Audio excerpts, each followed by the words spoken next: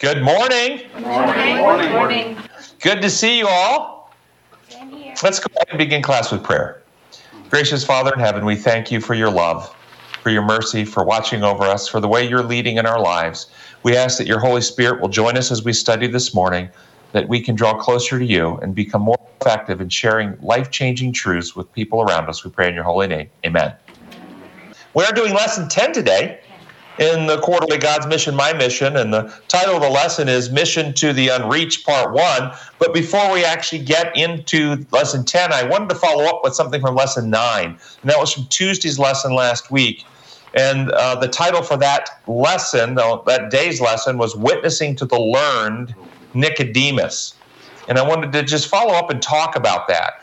When we witness to the learned, those who are considered by themselves and others to be subject matter experts, what are the keys to witnessing to them? And one of the keys is to introduce something we call cognitive dissonance.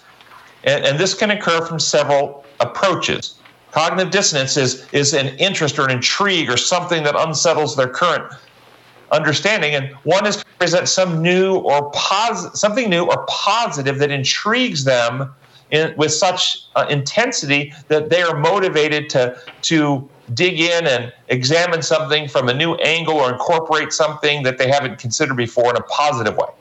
Another approach is to present evidences or questions that do not fit their current understanding that actually causes an uneasiness or unsettledness that they can't ignore, so they have to dig in and study to find a resolution to the questions that have been raised. But oftentimes, it's life experiences occur, and they're typically painful ones, that their current understanding does not explain or resolve, and thus they dig in and search for newer answers, or better answers than their current way of understanding.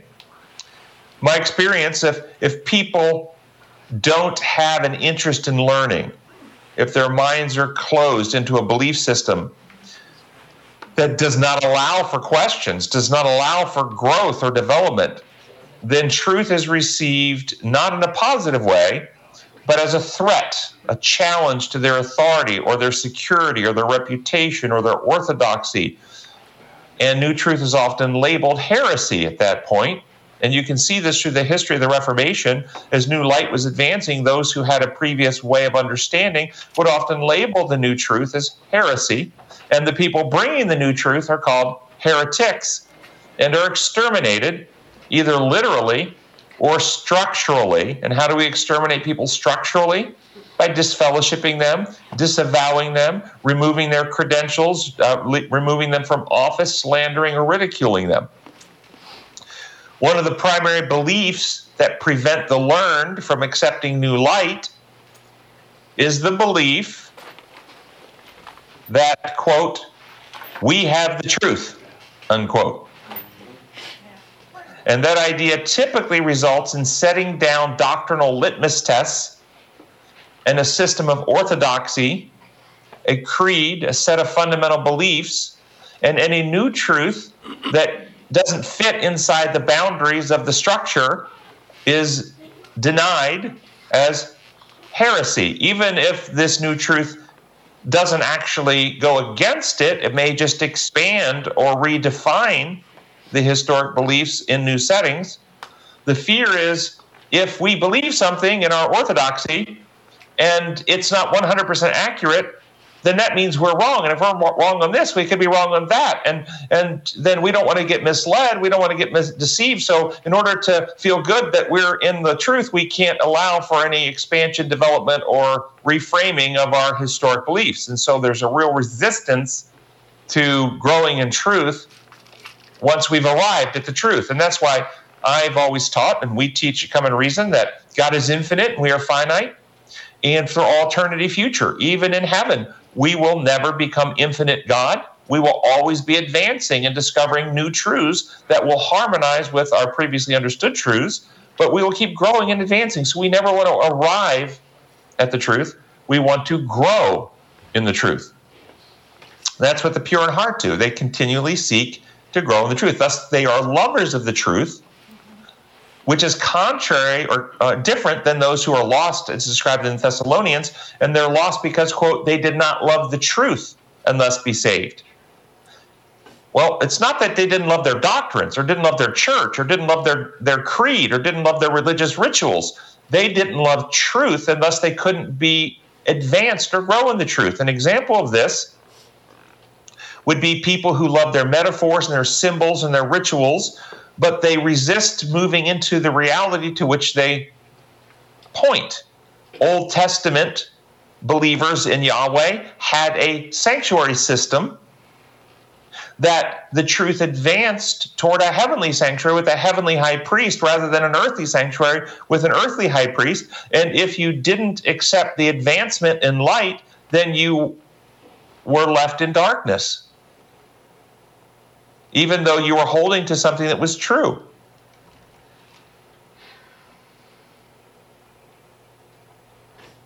The lesson uses the example of Nicodemus, and how did Jesus approach Nicodemus? The learned. Did Jesus pursue Nicodemus? Did he stand outside his house and hand him tracts? Did he send him literature in the mail? Did he invite him to a Bible study? Did he send email links to sermons that he really likes? Did he send him YouTube videos?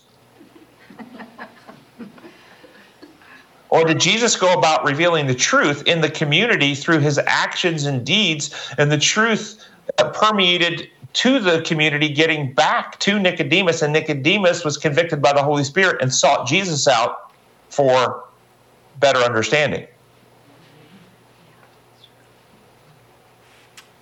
I think there's a lesson in that. You'll notice we don't spend a lot of time chasing down people who would consider themselves learned. We continue to try to present the truth in love to those who are interested and let that work its way through the community. If you have a relationship with somebody who is a doctoral person or a leader of some person, somebody considered the learned, their friend, their family member, then certainly engage them in conversation. Share materials with them that you believe would be beneficial to them. But it has not been my experience that it's fruitful to seek out professors and scholars to inform them of what they don't understand. So with all this in mind, if we read the bottom of the pink section from last Tuesday's lesson, it says the following: Why must we be careful of the trap of thinking that because we have the truth, which we do,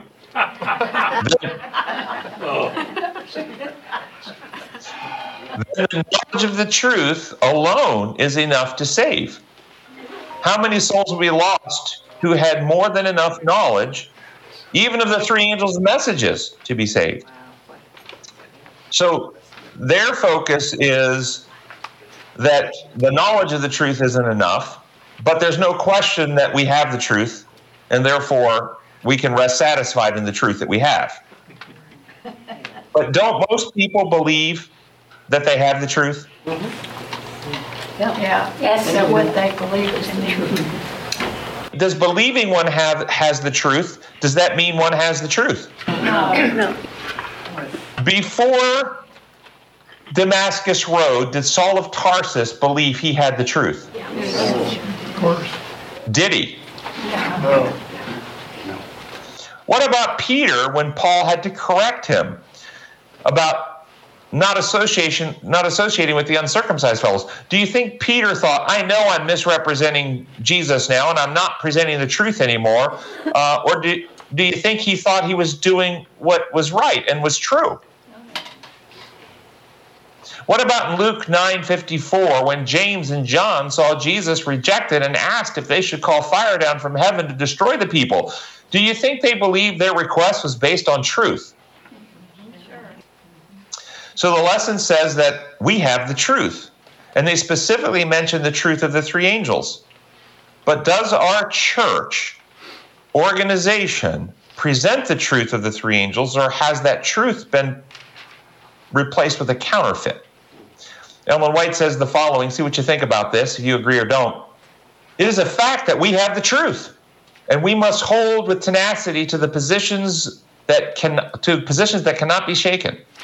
We must not look with suspicion upon any new light which God may send, and say, Really? We cannot see that we need any more light than the old truth, which we have hitherto received, and in which we are settled. While we hold to this position, the testimony of the true witness applies to our case, its rebuke. And knowest not that thou art wretched and miserable and poor and blind and naked? Those who feel rich and increased with goods and in need of nothing are in a condition of blindness as their true condition before God, and they know it not. Or this quote, greater light shines upon us than shone upon our fathers. We cannot be accepted or honored of God in rendering the same service or doing the same works that our fathers did. In order to be accepted and blessed of God as they were, we must imitate their faithfulness and zeal, improve our light as they improved theirs, and do as they would have done had they lived in our day. We must walk in the light which shines upon us. Otherwise, that light will become darkness. What do these statements mean, and do you agree? Is this true? What's being described, this process of truth unfolding, this light becoming darkness. Do you understand what that means? How does light become darkness? In AD 5, when Christ was 2 years old or 3 years old, was it true that the Messiah was soon to be revealed in Israel? In AD 5, was it true that Messiah was soon to be revealed in Israel? Yes. Yes. Yes. That the Savior of the world was coming to fulfill the promise given to Adam, Eve, Abraham, Isaac, and Jacob, that a Savior was coming. Was that true, that he was coming in human form and was about to be revealed to the world? Was that true? Yes. In AD 5? Yes. Since AD 33, after his rejection, crucifixion, death, resurrection, and ascension into heaven, is it still light? Is it still true that Messiah is going to be born in Israel and that the Messiah is yet to come? Is that still true? No. So if you're looking for that truth today, you're in darkness because you didn't advance in the truth. It was a true light for a people at time. Today, that light is darkness for anybody who believes it. You're also in denial. That's my point. Yes, you're not actually accepting the light that is shining today. You're living in light that was true for a different time and a different place and a different people. If you haven't, and I'm going to suggest that can happen with any of the messages. If you haven't read our magazine, The Final Message of Mercy to the World, The Three Angels, I would encourage you to do so, for we go into great detail revealing what we understand to be the unfolding light on these distinct messages, and the root cause of the difference between how we see it and how it is often presented within Adventist circles is how one understands God's law. That's the root cause. If you understand God's law to be imposed, rules like humans make up, then interpretations of Scripture, including the three angels, go down a certain path, a legal path, a path that creates a God that functions like a creature, a false God, a modern-day Baal worship, which is what is taught most around the circle. But if you return to worshiping the Creator as the message calls us to do, and understand His laws or design laws, then one reads the three angels as they're supposed to be read, and God's final warning of how reality works and what happens to those who reject Him and His design laws. And the high points of the messages are these. The central thread of the three angels is one of worship. Who are you worshiping? Are you worshiping the Creator, the eternal good news about a Creator God, or are you worshiping a creature foisting himself off in place of the Creator? This is the central message. The first angel focuses on the eternal good news, which is about God, that He's not like what Satan alleges Him to be. He is the God of creation, whose laws are the design protocols that life are constructed upon. And we're called back to worship Him as Creator and stop worshiping a creature in His place. And thus give glory to God, for the hour in human history has come for people to finally make a right judgment about who God is. But if you worship a creature, then you misread that entire message and you say, oh no, the creature that we worship, who makes laws like humans do, is now having a tribunal, and the hour when He's going to judge everybody has come. When we recognize the truth about God then we realize the system of imposed law with all of the various permutations and the punishing God is the fallen system of confusion of Babylon, with over 41,000 different Christian groups all arguing this doctrinal belief of that doctrinal belief of this Bible text or that Bible text. And we are called to come out of that confused system and return to worshiping the Creator and understanding His design laws. And when you understand His design laws, there's instant harmony and agreement, regardless of our backgrounds, because we all agree that if you jump off a building, you're going to fall. We all agree that if you eat unhealthy foods, you get unhealthy consequences.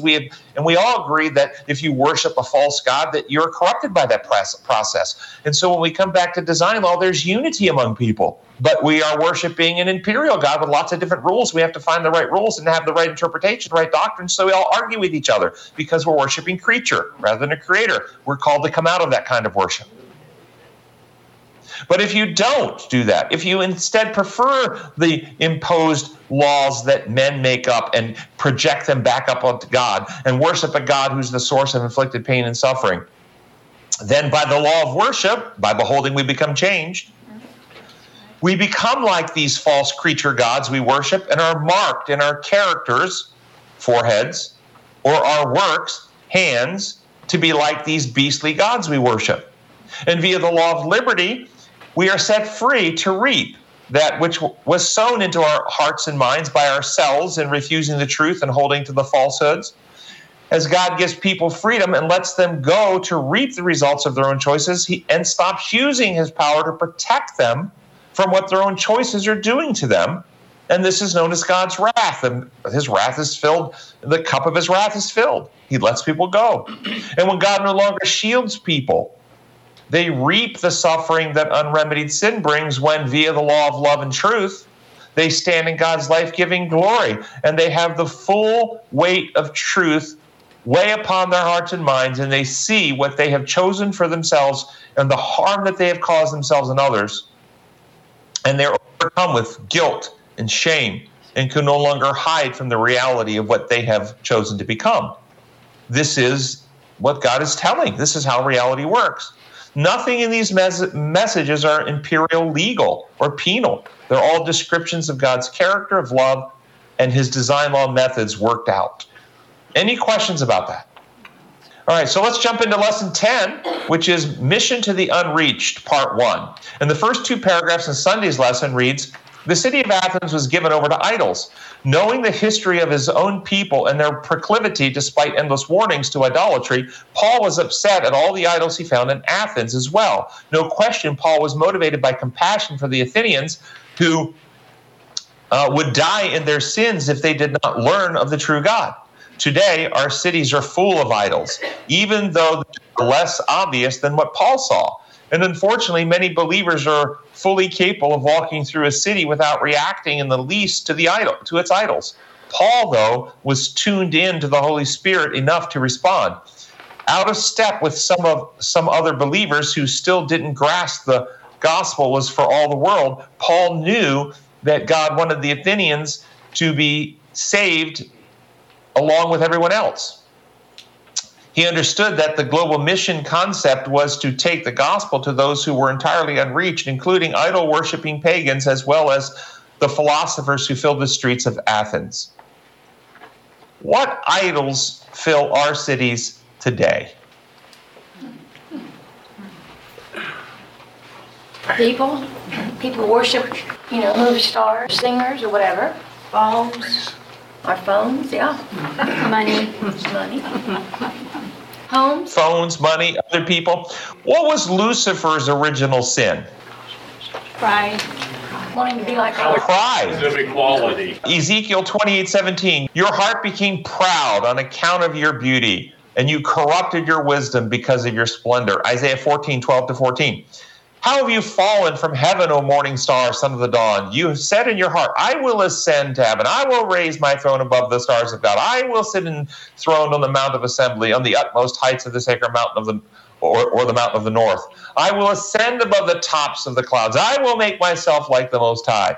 This is self-centeredness, pride, arrogance, narcissism, self-worship. This is Lucifer's. He replaced worship of God with adoration and advancement and exaltation of self. And what do you think is the root of all idol worship? Is it possible that all idol worship is a form of self-worship? That we make gods in our own image and idolize the power, the attributes, the longing to be like that which we are projecting and producing to somehow claim the power for ourselves in some way. Or we project out the negative attributes of self that we want to deny, so we place them on some false deity and try to appease that deity. What are your thoughts? Is it possible all idol worship is some form of self-worship? Never thought about it like that. Well, the law of worship comes into play. By beholding, we become changed. We become like that which we admire, watch, esteem, read, and worship. Jeremiah wrote, Jeremiah 2:5, they worshipped worthless idols and became worthless themselves. What happens when we worship anything other than God, including self? What happens? You deteriorate. One more stuff. That's right. That's the design law. We are the highest created beings on planet Earth. There's nothing we can worship and develop in advance. This is why God says, thou shalt know the gods before me. He wants us to grow to the highest pinnacles of development. But if you have a legal model, well, God said don't worship anything else. And if you do, you get in legal trouble and God is required to punish you for breaking his rules. No. If you worship anything else, you actually harden your heart, warp your character, sear your conscience, diminish your capacity for discernment and understanding. You become more self-centered, more evil and corrupt if you worship anything other than God. This is what we read about in Romans chapter 1. And I'm going to read Romans 1, and I want, as we read this, to compare. Do you see what Paul described happening in Rome is happening in our communities, in our nation, around the world today? Starting in verse 18. The wrath of God is being revealed from heaven against all the godlessness and wickedness of men who suppress the truth by their wickedness. Since what may be known about God is plain to them, because God has made it plain to them. For since the creation of the world, God's invisible qualities, his eternal power and divine nature, have been clearly seen, being understood from what has been made, so that men are without excuse. What is described in this first paragraph? Design law, reality, nature. God's eternal qualities he built into the natural world, and they govern how reality operates. And men are without excuse for not understanding these basic principles of life and death and how things work. All one has to do is open their eyes to consider the evidence, and they can learn truth. So no one has an excuse for not knowing it. But the wicked, those who don't love God or others, but who love self, reject truth. They deny it. They do everything they can to suppress it and hide it. And God surrenders them to their choices. They make gods in their own image, gods who make up rules and use power to inflict punishment on rule breakers.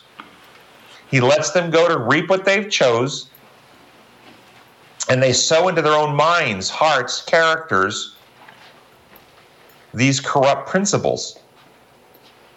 And God lets them experience that and lets them go. And that's known as God's wrath. So notice the next verses. For although they knew God, they neither glorified him as God nor gave thanks to him. But their thinking became futile, and their foolish hearts were darkened. Although they claimed to be wise, they became fools and exchanged the glory of the immortal God for images made to look like mortal man and birds and animals and reptiles. What's being described here? Law of worship. The law of worship, yes.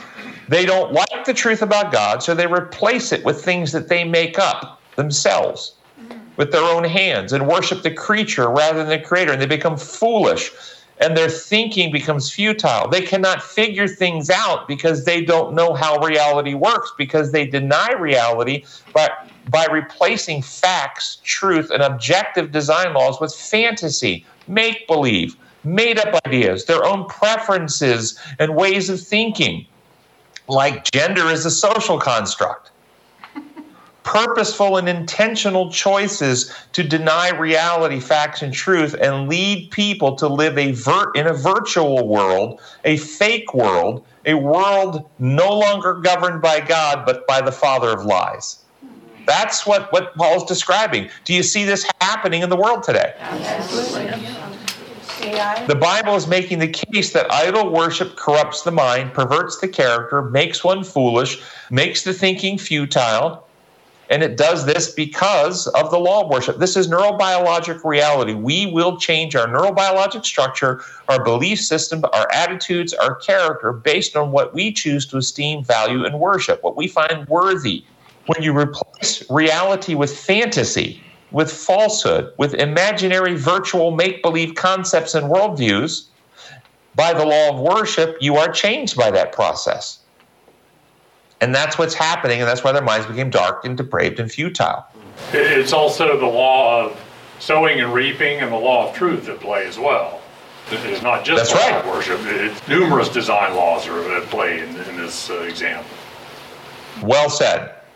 So we look at those who worship idols made of stone and metal as primitive. We think, oh, those primitive people back there worshiping an idol made out of stone or metal. Okay, consider these words from Ellen White from Faith I Live By. See if you agree with them. Thousands have a false conception of God and his attributes. They are verily serving a false God, as were the servants of Baal. Are we worshiping the true God as he is revealed in his word, in Christ, in nature? Or are we adoring some philosophical idol enshrined in his place? God is the God of truth. Justice and mercy are the attributes of his throne. He is the God of love, of pity, of tender compassion. Thus he is represented in his Son, our Savior. He is the God of patience and long-suffering. If such is the being whom we adore and to whose character we are seeking to assimilate, we are worshiping the true God. Do you agree with this? Absolutely. We have power over what we believe. But what we believe holds power over us. And if we believe lies, especially lies about God, we are damaged by those beliefs. And idol worship doesn't have to include physical idols made of wood, stone, or metal. They can be conceptual ones, false ideas about God. And all those who worship any false god, even if they call that God Jesus Christ, but believe that that being functions like the evil one, and they attribute to him the character of an authoritarian deity who uses rules and coercive power to inflict punishment, they're not worshiping Jesus. Their minds become damaged. They're thinking futile. These will be the people that Jesus himself described in Matthew 7:22 that will come to him at the end of time and said, but Lord, we did all these things in your name, even performed miracles in your name. And he says, get ye hence, ye workers of iniquity, I never knew you. We weren't friends. Continue on with Romans 1.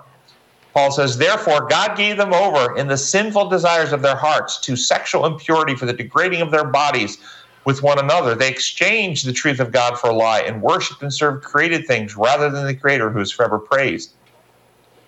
What does God do with his power to those who reject him, who prefer lies, who prefer the lusts of this world?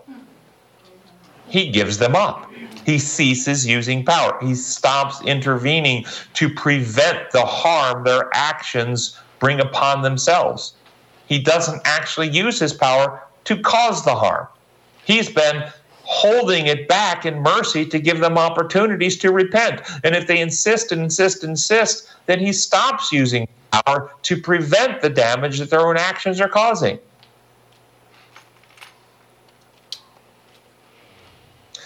They damage themselves and they end up worshiping and serving the creature, the fallen angel known as Satan, if they don't repent and return to worshiping the true God. And then Paul goes on to say this. Because of this, God gave them over to shameful lusts. Even their women exchanged natural relations for unnatural ones. In the same way, the men also abandoned natural relations with women and were inflamed with lust for one another. Men committed indecent acts with other men and received in themselves the due penalty for their perversion.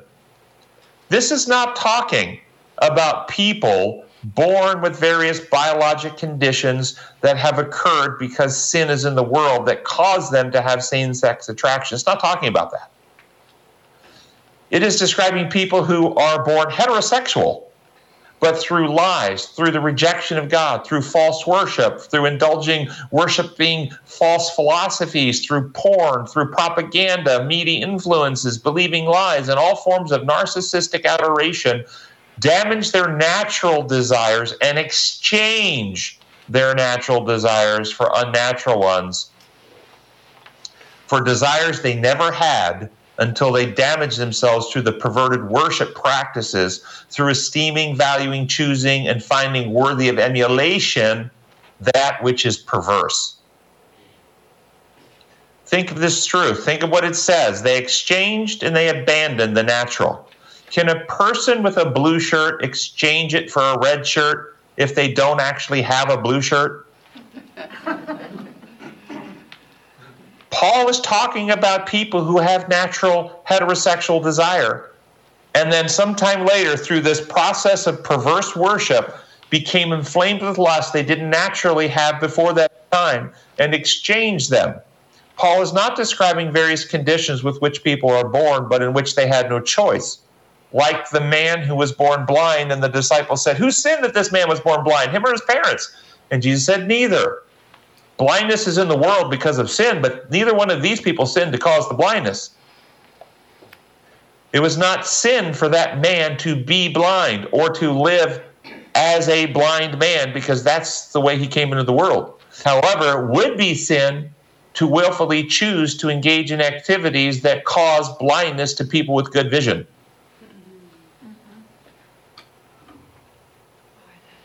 And this is what is happening in our society today.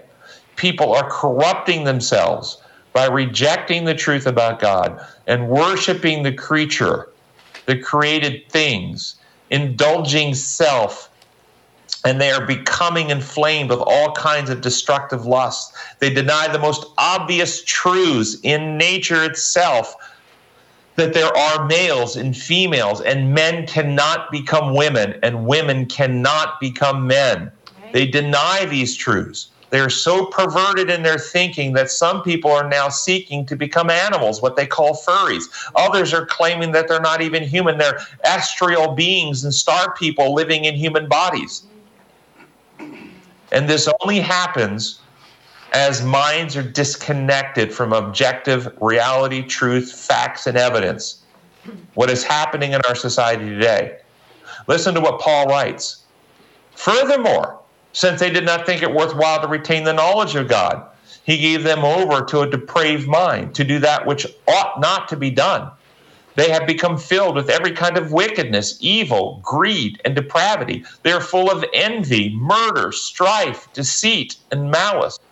They are gossips, slanderers, God-haters, insolent, arrogant, and boastful. They invent ways of doing evil. They disobey their parents. They are senseless, faithless, heartless, ruthless. Although they know God's righteous decree that those who do such things deserve death, they not only continue to do these very things, but also approve of others who practice them. Do you not see that's a description of our world today? They glorify everything that is godless and corrupt and evil. They slander. All the corrupt stuff of gossiping and slandering and God-hating and insolence is constantly just a slurry of garbage across the internet and the media constantly. The rejection of God, the teaching of godless evolution, that the strongest, those with the most power, cunning, ability to exploit, manipulate, lie, deceive, they're the ones who can be exalted. They're the gods of this age. They're the ones who can control the world, and everyone should bow down and worship. They have their own truth rather than God's truth. Yes, that's what they'll say. This is my truth. It's not truth at all. This is the fantasy world in which they're creating. Let's reimagine. Let's reimagine what life looks like if there's no men and women. Let's reimagine what life looks like if blah, blah, blah, blah, blah, blah. In other words, and you understand, if you're reimagining, you're no longer in reality. That's called fantasy. Let's create fantasy. Let's pretend the emperor has beautiful clothes when he's not wearing anything. And this is our society today. And anyone who says, I don't see his clothes. That emperor is naked. gets crucified in the media today.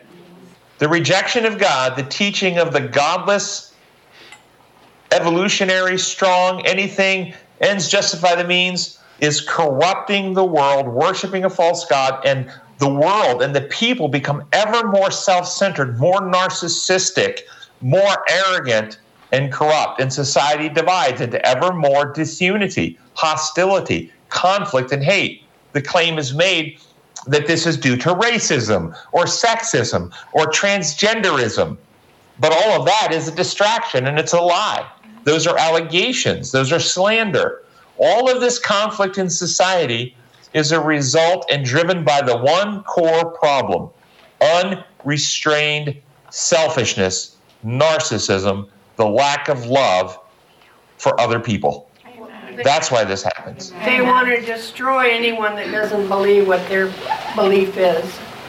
That's correct. Eliminate us. And they claim that it's racist or this, that, but that's all purposeful deception and misdirection to divide society on false pretenses and to turn us away from God, the source of love, that will actually bring us back into the unity that's inherent in the faith. According to the U.S. Bureau of Justice statistics, the rate of white-on-white crime is 12 per 1,000, where the rate of black-on-white crime is 3 per 1,000. White-on-white crime is 4 times higher than black-on-white crime. The rate of black-on-black crime is 16.5 per 1,000, and the rate of white-on-black crime is 2.8. Black-on-black crime is 5 times higher than white-on-black crime. Did you know that in our society in America, you are 4 to 5 times more likely to experience crime at the hands of someone of your own race than someone of another race? Did you know that? Yet, that's not how most people feel. Most people feel more threatened from somebody of another race. Why? Because of propaganda, the lies, the misinformation designed to divide our people from a united states or a united group of people who operate on common values to a divided people. And this happens because God is rejected. And when God is rejected and taken out of the home, out of the schools, out of society, then self is worshipped. And when self is worshipped, we fear things that are not like self, and we're more vulnerable to identify very superficial things like skin color as a reason why those other people are a threat to us, because they're not like us. Understand this very clearly. We do not have a race problem in this country. We have a sin problem in this country, in this world.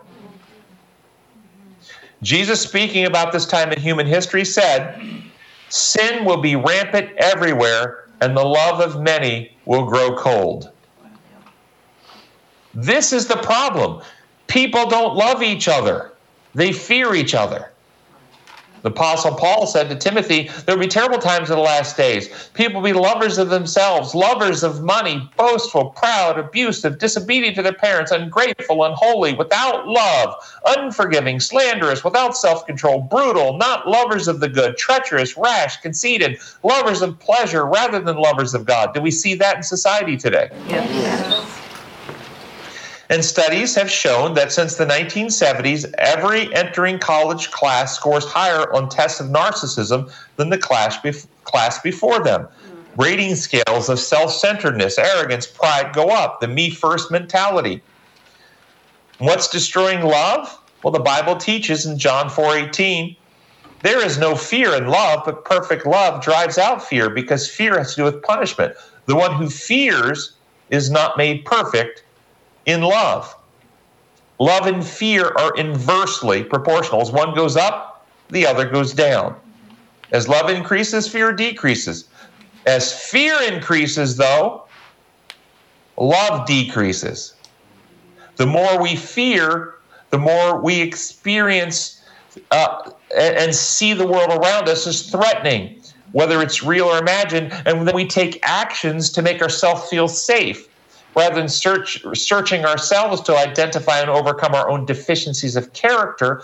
Fear focuses our attention on the potential threats in our community, and we begin identifying threats in our community and taking actions to make ourselves stronger and to make others weaker so we can be safer against those people we identify as threats. And the love for our fellow man grows cold. And then the question is, why is fear on the rise then? I would like to suggest several factors.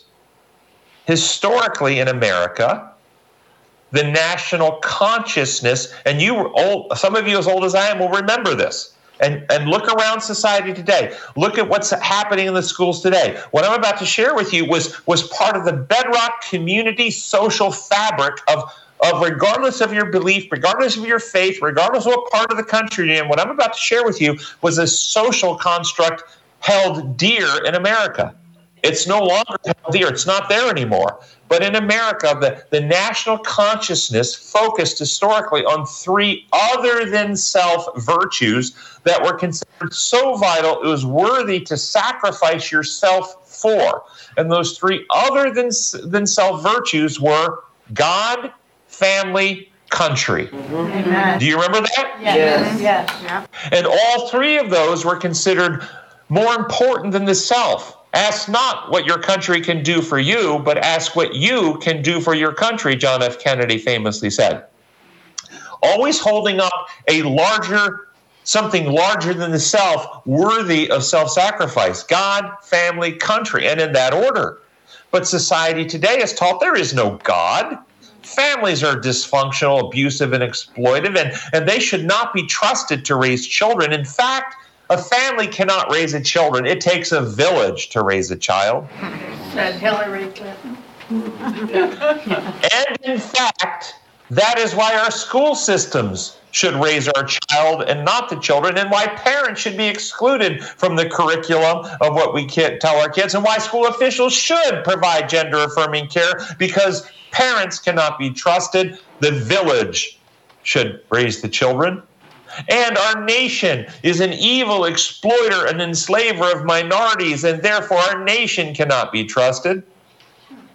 Understand, in society today, the historical three big pillars, God, family, and country, have been completely overthrown to these last several generations. Thus, the mindset of altruism, of love, of higher purpose is replaced with a sense of fear, of isolation, of aloneness, of no one you can trust, of threats everywhere. And when there's nothing greater than self, no higher power, no institutions can be trusted, fear increases, and each person becomes an island to themselves, seeing threats that all around them, frantically struggling to survive, breaking up from the united people groups, the United States, living on common principles of civil and religious liberty, to racial, religious, political, and ethnic factions, identifying those who struggle with the same struggles against all the other evil in the world, and seeking power for our enclave or our political faction so that we can force everybody else to comply. And we devolve into further infighting.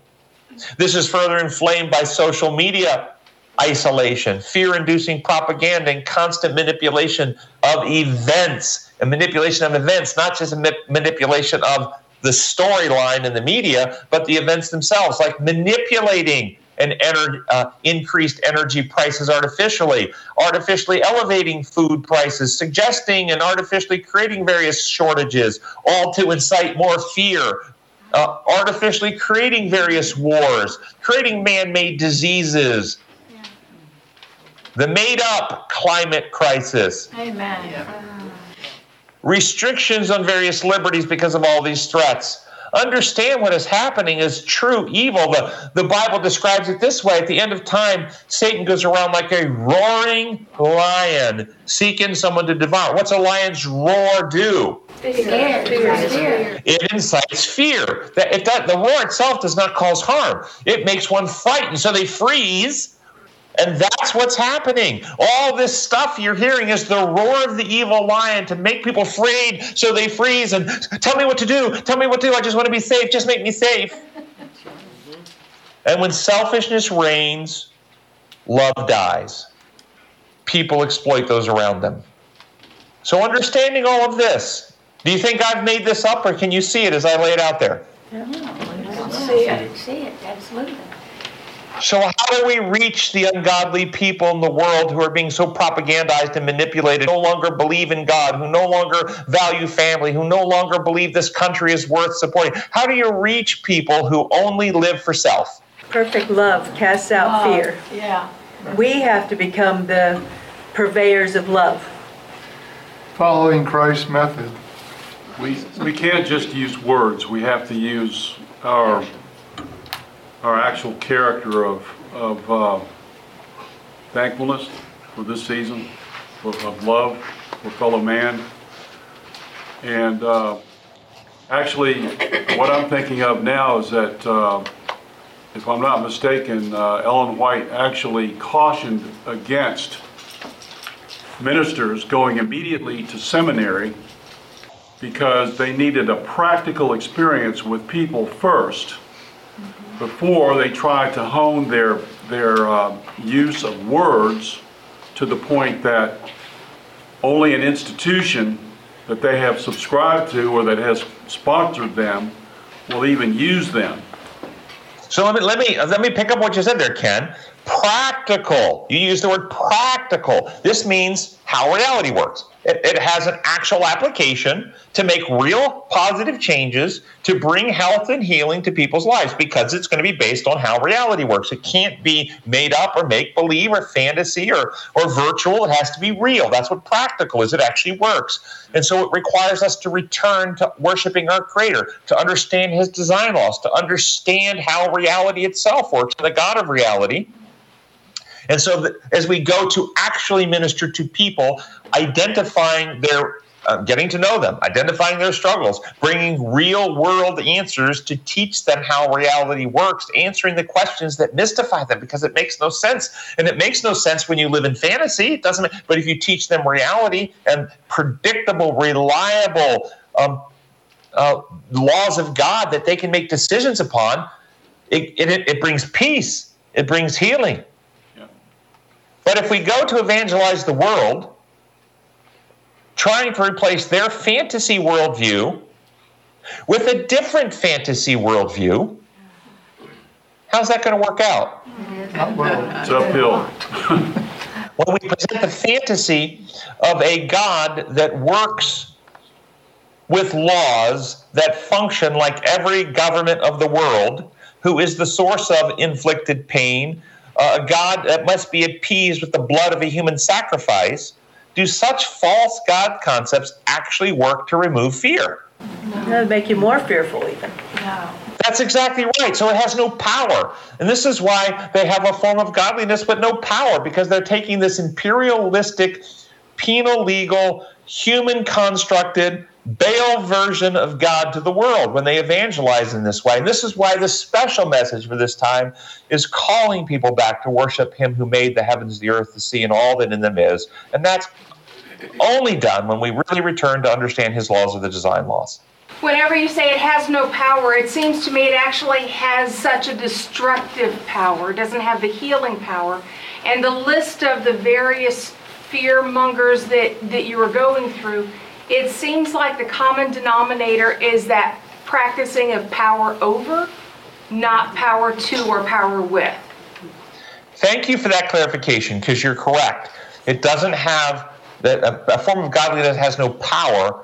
In that context, I think Paul is speaking of the power to heal, the power to save, the power to redeem, the power to cleanse from sin. But you're right, it does have the power to harm, the power to injure, the power to corrupt. So you're right, there is a power there, and it's a destructive power, but there is no healing power in the false gospel. So thank you for that clarification. The lesson, Monday's lesson, asks us to read Acts 17, 18 through 21. This is from the Good News Translation. It says, certain Epicurean and Stoic teachers also debated with him, that's Paul. Some of them asked, what is this ignorant show-off trying to say? Others answered, he seems to be talking about foreign gods. They said this because Paul was preaching about Jesus and the resurrection. So they took Paul, brought him before the city council, the Areopagus, and said, we would like to know what this new teaching is that you are talking about. Some of the things we hear you say sound strange to us, and we would like to know more. We would like to know what they mean. For all the citizens of Athens and the foreigners who lived there liked to spend their time telling and hearing the latest new things. So, Epicureanism and Stoicism. Epicureanism is the system of philosophy founded in 307 BC based on the teachings of Epicurus, an ancient Greek philosopher.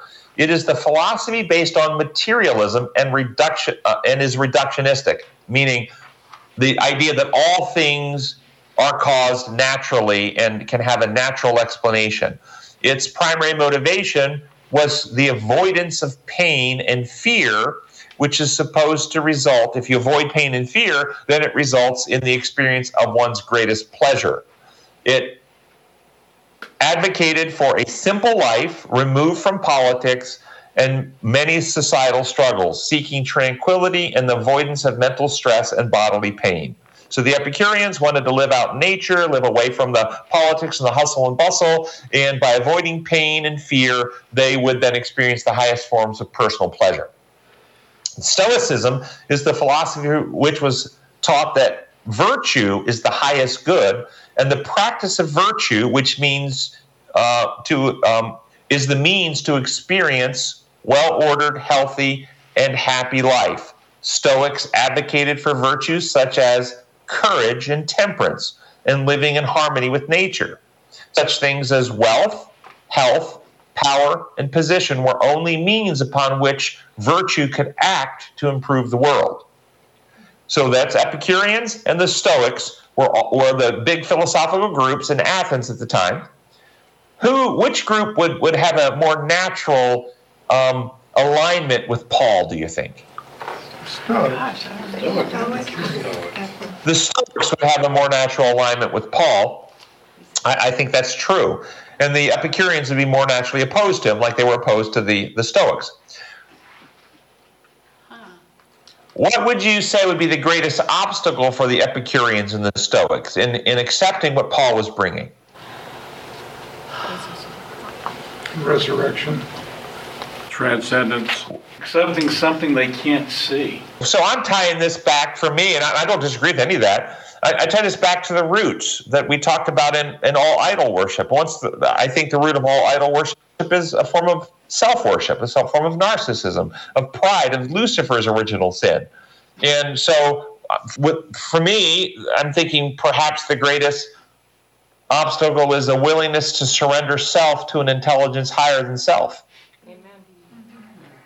These guys pride themselves on their intellectual acumen, and they love to debate the viewpoints of others and find the flaws in those things to make themselves feel smarter and better than those around them. And Paul's teaching ultimately would require them to surrender self to a power higher than self. Also, if Epicurean was avoidance of pain, it is uncomfortable to have someone disagree with your point of view. So it seems like that would be an element of avoidance for them as well. Picking up on what you just said, that's exactly right. And what is the conversion process? When the Holy Spirit moves on an unconverted heart to bring them to conversion, is that process of conversion painless or painful, emotionally speaking? Painful. This is the valley of the shadow of death. This is where we have to face the worst in ourselves, where the Bible talks about crucifying self or dying to self. And so if our motive is to avoid all discomfort and pain, then we will avoid the actual conversion process. And this would actually be anathema to us to actually have to face one's worst foibles in order to overcome them. But the beautiful part is kind of like an abscess. Once you finally let go of that and go through that brief, painful experience, the freedom, the relief, the joy on the other side is so immense. Yeah. So encouraging people to lean into the discomfort, and it's better on the other side. Amen. Like childbirth, I think the Bible compares it to childbirth. That's exactly correct. But you have to actually get over to the other side to experience the joy and the peace and the healthier living. And that's where our witness comes through, and we can talk to people about the struggles we had before and after, and they can see and experience the peace that we have. But that requires true conversion. Can people be converted to a system of religion rather than converted in heart? Yes. And if they're converted to a system of religion rather than conversion of heart, what witness do they give about conversion to those who are still living in fear and self-centeredness, guilt, and shame? They don't see anything worth converting to. Right, it's a living hell. And much of the religions of the world create those control systems. And I think you find some of the philosophers of the world, like Marx and Nietzsche and some of these other people, criticizing religion as the opiate of the masses, because they saw how the religion used on unconverted people, where it wasn't actually transforming the heart as true Christianity does, results in that very thing. It results in a system that actually anesthetizes people from thinking, gives them a system of false security, and ultimately manipulates and controls the masses. One of the key reasons, though, for mentioning that this morning is so that anyone who is experiencing in their life that dissonance or pain or struggle, that they can be encouraged to still seek truth, that once they have found the true heart of God and that healing, then that part is freeing. So one of the key tells in my own life is to listen to that internal dissonance and continue to seek truth. That's well said, and I encourage people in my practice, when they find something that they're uneasy and their emotions are stirring and they don't feel comfortable, that's when they step back prayerfully and say, Holy Spirit, lead me into the truth. What is the truth that I need to follow at this point? What is the path of righteousness or the path of truth that I need to walk down? Help me identify the sources of this discomfort, this conflict, and the truth will set you free if you ultimately stay faithful to the pursuit of that truth. You won't be left and abandoned in darkness. It's when the darkness is, or the lies seem to be more emotionally comforting at some point, that people will avoid the truth, because the truth is not necessarily always pleasant in the moment to face. And I saw a meme recently. It said something like this. It won't be exact, but it said, if the truth makes you uncomfortable, don't blame the truth, blame the lie that made you comfortable. Amen. Yeah. You also have to be careful with, and right now I'm halfway through a book on ethnobotany and shaman research in South America. The guy went down there and is doing research. And one of the things that's brought out in his book is the negative impact of missionaries to the local culture and the local lifestyle. Now we have to be careful when we're bringing this in. Are we improving people, or are we conditioning them to what we think they should be doing? And is this conditioning positive for them or positive not? Because it's clear that well-meaning missionaries that have gone into other areas have actually had a very negative impact, not only in the lifestyle, but the health and philosophy and living conditions of the indigenous people of those regions. So let's follow up on that, because that's a very interesting point. Do you think that a missionary coming into any part of the world, if they bring consistently the design laws of God and teach people how to live in harmony with the principles of life and health, that they will bring harm if they do that? No, but you also have to keep in mind that you have to merge that with whatever is happening locally. So let me finish. What causes the harm is when they come in with a system of beliefs that they have, that they try to enforce or persuade, that will often cause some violation of the very principles that life and health is based on. You can't cause harm by harmonizing with the principles of life and health. You can only cause harm by breaking those laws and principles. God's laws are always healing and restorative if we live in harmony with them. So when they come into the systems you're talking about, it's because they're doing something that is actually introducing something that violates one of God's laws. That's why the harm comes. Mm-hmm. Now, we have to differentiate harm from pain.